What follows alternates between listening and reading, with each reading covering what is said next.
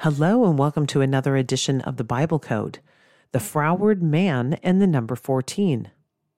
For a copy of the transcripts, go to www.dnainthebible.com. For starters, what does the word froward mean? Well, according to the King James built-in dictionary, the word froward is a child with no faith. But there's more. Let's take a look at 3 separate scriptures and come to understand what froward means. Deuteronomy chapter 32 verse 20 says this, "And he said, I will hide my face from them. I will see what their end shall be.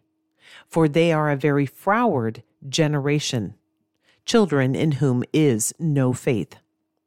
Another definition of the word froward is found in Psalms 101 verse 4.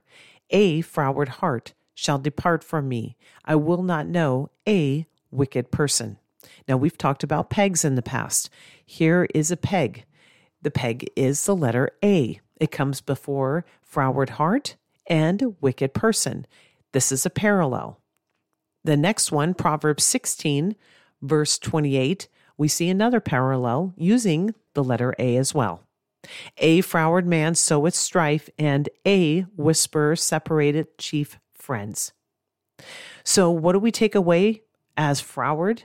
Froward is a child in whom is no faith. He is a wicked person. And some of the fruit is he's a gossip. And he hurts people and separates friendships, close friendships. But there is one particular verse that really defines froward, and that is found in Proverbs 8, verse 13. "The fear of the Lord is to hate evil." Well, we're going to understand here in a moment what evil is in this verse. It's pride and arrogancy and the evil way and the froward mouth do I hate. If you were to look up froward in pure Bible search, you would find that it is found 21 times in the King James Bible.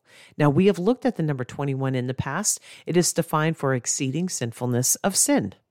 In 2 Samuel chapter 22, verse 27, we read, "With the pure thou wilt show thyself pure, and with the froward thou wilt show thyself unsavory." So, unsavory. Well, to understand how it relates to froward, we can look at Job chapter 6, verse 6. "Can that which is unsavory be eaten without salt? Or is there any taste in the white of an egg?"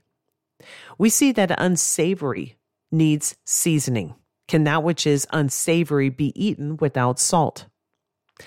When it comes to us or dealing with God, those who are froward have a hard time with the ways of God.